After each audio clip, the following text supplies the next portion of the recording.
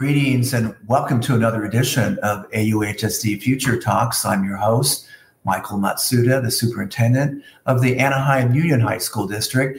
And as our 8,000 plus podcast listeners know, this show is all about the future of education and really the future of the world. We've been so blessed to have amazing leaders across this country, from top universities, CEOs, and as well as even students and teachers. Today, we are very lucky to have one of the leading experts in studying the evolution of social systems, Dr. Mette Miriam Boell of MIT's Systems Awareness Lab, co-founded with Peter Senge. Welcome to the show, Mette. Thank you so much, Mike. It's good to be here. So as our listeners know, we always start with sort of a question about a little bit about who you are and how did you get to where you are? It's sort of, what is your grounding purpose? Yeah. Well, I guess there is a short version to this, and I'll try to look for it, Mike, because in many ways, I've had such I tease people often. They're like, "Oh my God, how did you do all that?" And I was like, "The path looks more or less like my hair." So it's been a little kind of it has had some curves to it and curls to it. But I've always had, as long as I can remember, and I have like a really intense memory. Actually, I remember vividly things that happened when I was 2 years old. As long as I can remember, I've always had a deep wonder and awe about nature and processes in nature. And then at the same time, feeling that something in the realm of humans is somewhat off.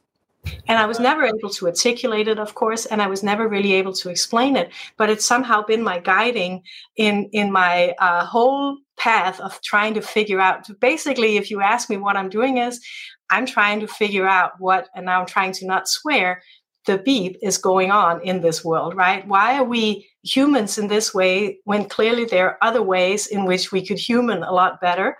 And why are we so out of alignment with all the rest of the natural world that we came from? We live on this beautiful planet, and somehow we're doing our best to try to forget that fact, I think. And with all the traveling, of course, I do, because I work in many, many different countries. It's the same scenario everywhere, almost everywhere, that there's this weird disconnect, a lot of suffering and struggling in being human, and then a very palpable disconnect from the natural world. So that's been my kind of motivation all the way through. So I was fortunate enough to be apprenticed by a professor when I was studying at the University of Copenhagen in Denmark, and that meant I had a remarkable way of being educated, right? Because I could ask questions and really learn through thinking and reflecting myself. I had full access to his amazing library. When he passed, I was the first that got to pick the volumes from the library that I really needed to keep. And, he always wrote little notes in the margin. So when I read those books, I can still see his comments and be in dialogue and so on. So all of that. And then this, I've always had a deep sense of kind of responsibility for those who are able to do things, or who knows how to do things, or who feel that they should be doing things. We are probably the ones who should do things. And so I'm kind of in that mix there. And I've had all these, this incredibly privileged situation of, being part American, but part Danish, growing up in the Danish system, and been, free education and all of those things. And then having this ability to do work that seems to be really meaningful for many people. So that's my commitment to stay on this path. Yeah. That is incredible. And I think we are in an inflection point in education where arguably this 100-year-old factory model of sorting kids by test scores is not really aligned with nature and the development of adolescent brain development and emotional development. Could you comment on this misalignment currently between public education, K-12, and the just amount of testing that's been going on, especially now with this concept of learning loss, sort of stigmatizing this whole generation as, these generation of lost learners. Your comments and reflection on that. Yeah, thank you, Mike. It's a big topic. It's a really big topic. And one of the things, and this is one of the places where my genuine puzzlement with what's going on is arising again, is on the one hand, scientifically, we know a lot about healthy development and learning, right? We know what kids need. We know what it takes to have a healthy brain. We know a whole lot of things about what it takes to relate in a good way and where learning is really supported in that structure. And yet you go to the system of education, the very structure of how we do education is entirely not designed to produce those kinds of outcomes. So the reason why we're working with compassionate systems change and not some new curriculum or some programmatic intervention is we really need to redesign the structure of education. If we're not redesigning the structure of education, the beauty about working with systems thinking is structure shapes behavior. The structure of education is producing particular behaviors right now. As we see those outcomes, it's students who are primarily disconnected, who don't really understand why they need to go to school. There is a lot of lack of engagement, and of course the whole mental health and well-being is radically declining everywhere in the world. Let me just inform you with one piece of statistic, Mike, that you might know, and we might even have talked about it before, but it just puts things on edge. The decade leading up to COVID, those 10 years, the suicide attempts and suicide rates in American teenagers increased by 100%. Clearly, there's something that we need to do to redesign the way in which our kids are brought up in society. Because if kids want to kill themselves, and that's increasing over time, then there's something really missing from the equation that we're not taking into account. And as you pointed to, this structure of education was built for industrialized model of society, right? We needed factory workers who could go out and do stuff in factories, which is entirely not what the future looks like for hardly anyone on this planet now. And the challenge is that education is a very rigid structure because it's intergenerational, which means everybody has gone to school. Everybody has a very fixed mental model, a mindset about what school looks and feels like. You're not supposed to have fun. You're not supposed to enjoy it. You need to learn to read and write. You need these capabilities so that you can go out and get a good job and yada, yada, yada. We're basically training kids to a future that no longer exists. And that leads to that sense of disconnect. And at the same time, we're not addressing any of the big issues, not because people in the system are not willing to do that, but because there is a complete lack of education around what that takes. And so if the structure in place is designed to produce outcomes that is beneficial for training factory workers, and we try to add in all kinds of programmatic interventions to somehow ameliorate that, you're not going to get a new design. You're not going to change the structure around. What you are going to do is you're going to put pressure on individuals who care deeply about kids, who will do anything they can to push against the structure to create little safe havens for kids. And you know as well as I do what happens to those people, Mike. Some of them have breakdowns immediately. It's too much. Some of them continue for 30 years to push back against, and they're the magical teachers, and I always felt seen and met, and it was so meaningful to me, and so on and so forth. As soon as that individual leaves the system, it implodes, and the rigid structures take over again. So we need to redesign the system of education so that it consistently begins to produce outcomes that we would like to see. And for us, those outcomes are outcomes of compassionate systems change, human flourishing, kids who love learning and who are, becoming thriving human beings, flourishing human beings who know how to take action, who understand themselves, who knows how to relate to other people, and who understand the large, complex issues that we're all facing in our world today, and knows how to meaningfully engage with other people in trying to solve some of those issues. Also, when these people have a difference in opinion, or a difference in political stance, or a difference in religion, or a difference in skin color, all of those things, that is part of the purpose of this work that we do. So how do we make that happen in the classroom? Because this is something that our district, Anaheim Union, has been doing, and in terms of the systems change, you're talking about making compassion one of our 5 C's. It's really about whole child education, the main driver. How do we get there? Because so many of my colleagues are moving back to what they know pre-pandemic, which is test scores. Yeah. And to your point, already the indicators were there that, hey, the system is not working. What do you say to those folks that are hesitant? Will say, Dr. Boell, we'll put your program in after school? Yeah. Well, first off, intentionally, we haven't developed a program because a programmatic intervention cannot create systems change. Mm-hmm. So you're asking, how do we get there? I think it's a lifelong journey, Mike. I don't think that there is I don't think we'll ever actually check the box and say, now we've done it. But I do think that the more people can come together and really reflect together on what would we like to see? What is actually our vision for this? What's our purpose with educating children? What kind of young person would we like to have come out of our education system? And those conversations, weirdly enough, are not happening in most places.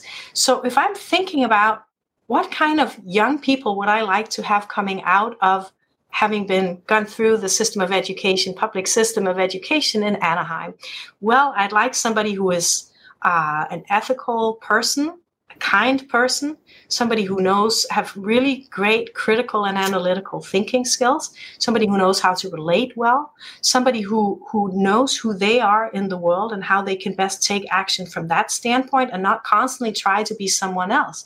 I'm all in favor of college to career readiness and helping kids on the path and all that, but we're overlooking something vitally important in that, which is, if I don't have a sense of purpose, or it's not meaningful to me to choose the style of education on my path in life, very hard for me to feel connected to anything when I'm not even connected to the things that I get up to do every damn day.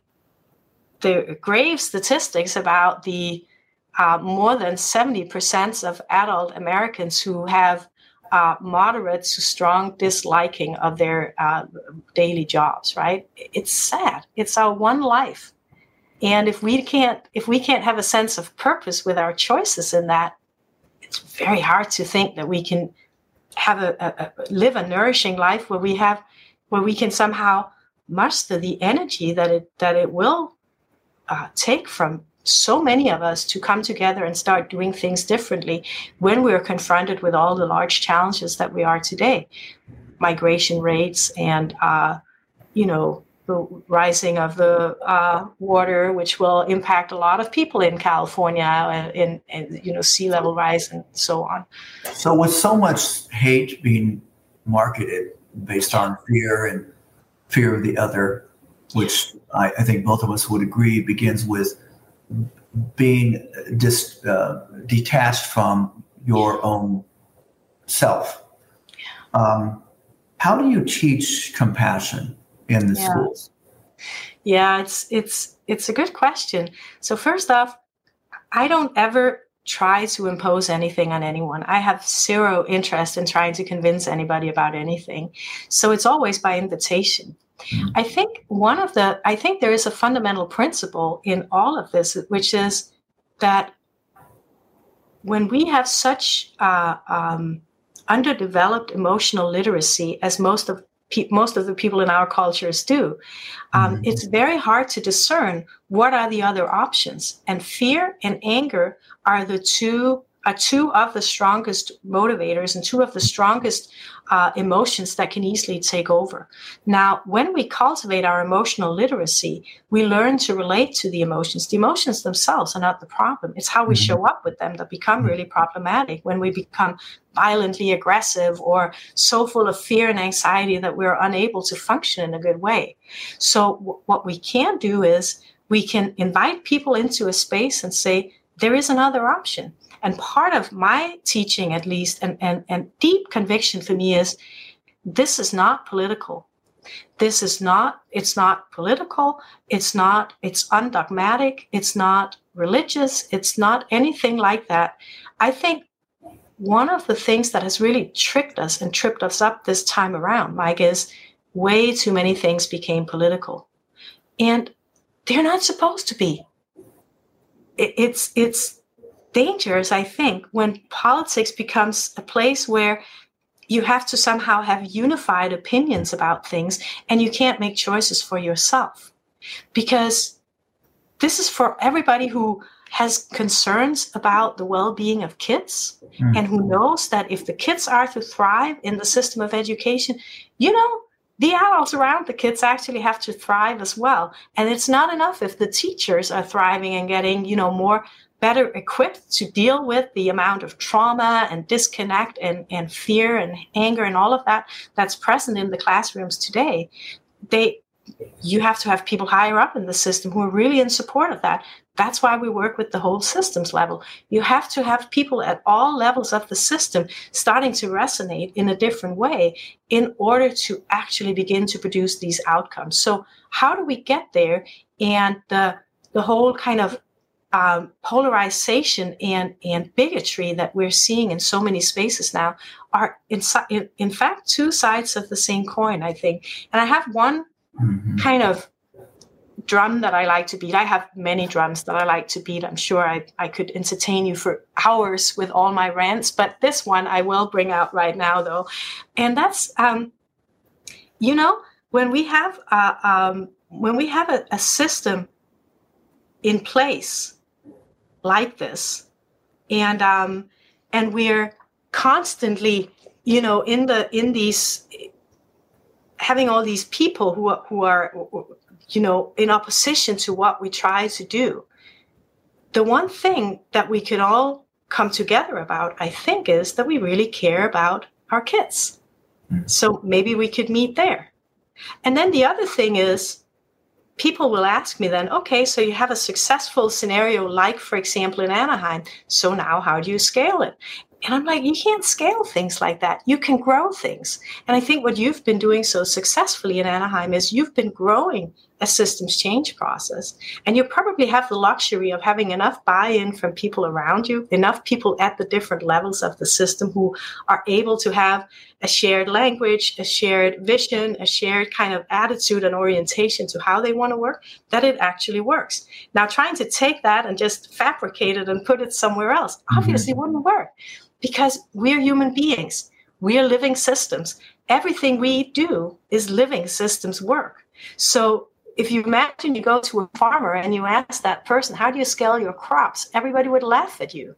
But somehow we think that we can take dead and rigid structures and apply them upon ourselves, our living system self, the whole way in which kids operate in schools. Look at it. It's beautifully organic and completely unpredictable, and there's so many moving pieces all the time.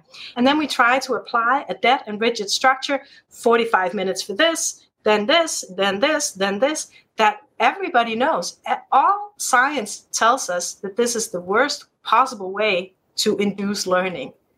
And now that's the structure that we apply because we somehow want some outcomes that has been stuck in our minds, that this is what we need from education. We can do a lot better than that. And the last piece of the rant, I was trying to wrap 3 rants into one here, but the last piece of it is, I'm a biologist, as you can probably tell. I have such great awe and respect for natural systems, right? And when we look at an ecosystem, for example, we know that the more diversity and the greater variation there is within the ecosystem, the more resilient it is. So when you have monoculture and you have the flooding, the water that comes or the burning or whatever, it goes away. When you have a really intact and healthy ecosystem, it can withstand anything. That means that even the people with the radical different opinions about how things should be, or even the people with the radically different political standpoints, they should be included also in the system. They are part of the system, whether we like it or not. But how to do that in a way where everybody finds a voice and a meaningful way of interacting. And I'm sure that there are ways in which we can have differences of opinion that comes from a place of respect and kindness. It has been done before in history. I'm sure we can figure out a way to do that again, because then we can all grow. And it's not about trying to streamline everybody to think the same way or feel the same way, or you can only do this if you're, check the box on all these levels. Everybody in the system are in fact part of the system. So how to work with that, the complexity of that, is really the big question here. And I think you just answered my last question. In an earlier conversation, you talked about the need to develop sort of a long-term strategic sensing of what is needed to prepare young people for this very volatile, uncertain world. Any final comments about that, and balancing that with the sense of urgency, because certainly we're almost living in a dystopian world, right? Arguably, especially with climate change and all kinds of stuff going on. How do we prepare young people for the sort of the emotional resiliency ahead? Yeah, it's a great question, Mike, and also, so incredibly relevant. Our take on that, we have a lot of kind of inspiration from particularly neuroscience, but most, science of learning and development, neuroscience, and so on. And one of the things that we do know is that our brains are on complete overload, right? We were not designed we have not evolved for the level of information and input that we're constantly confronted with. And that means that the buffer that we would naturally have for, withstanding, adverse situations or so on, for many of us, it's gone, right? We're in a constant mode of alert or anxiety, and it doesn't take much before we flip over.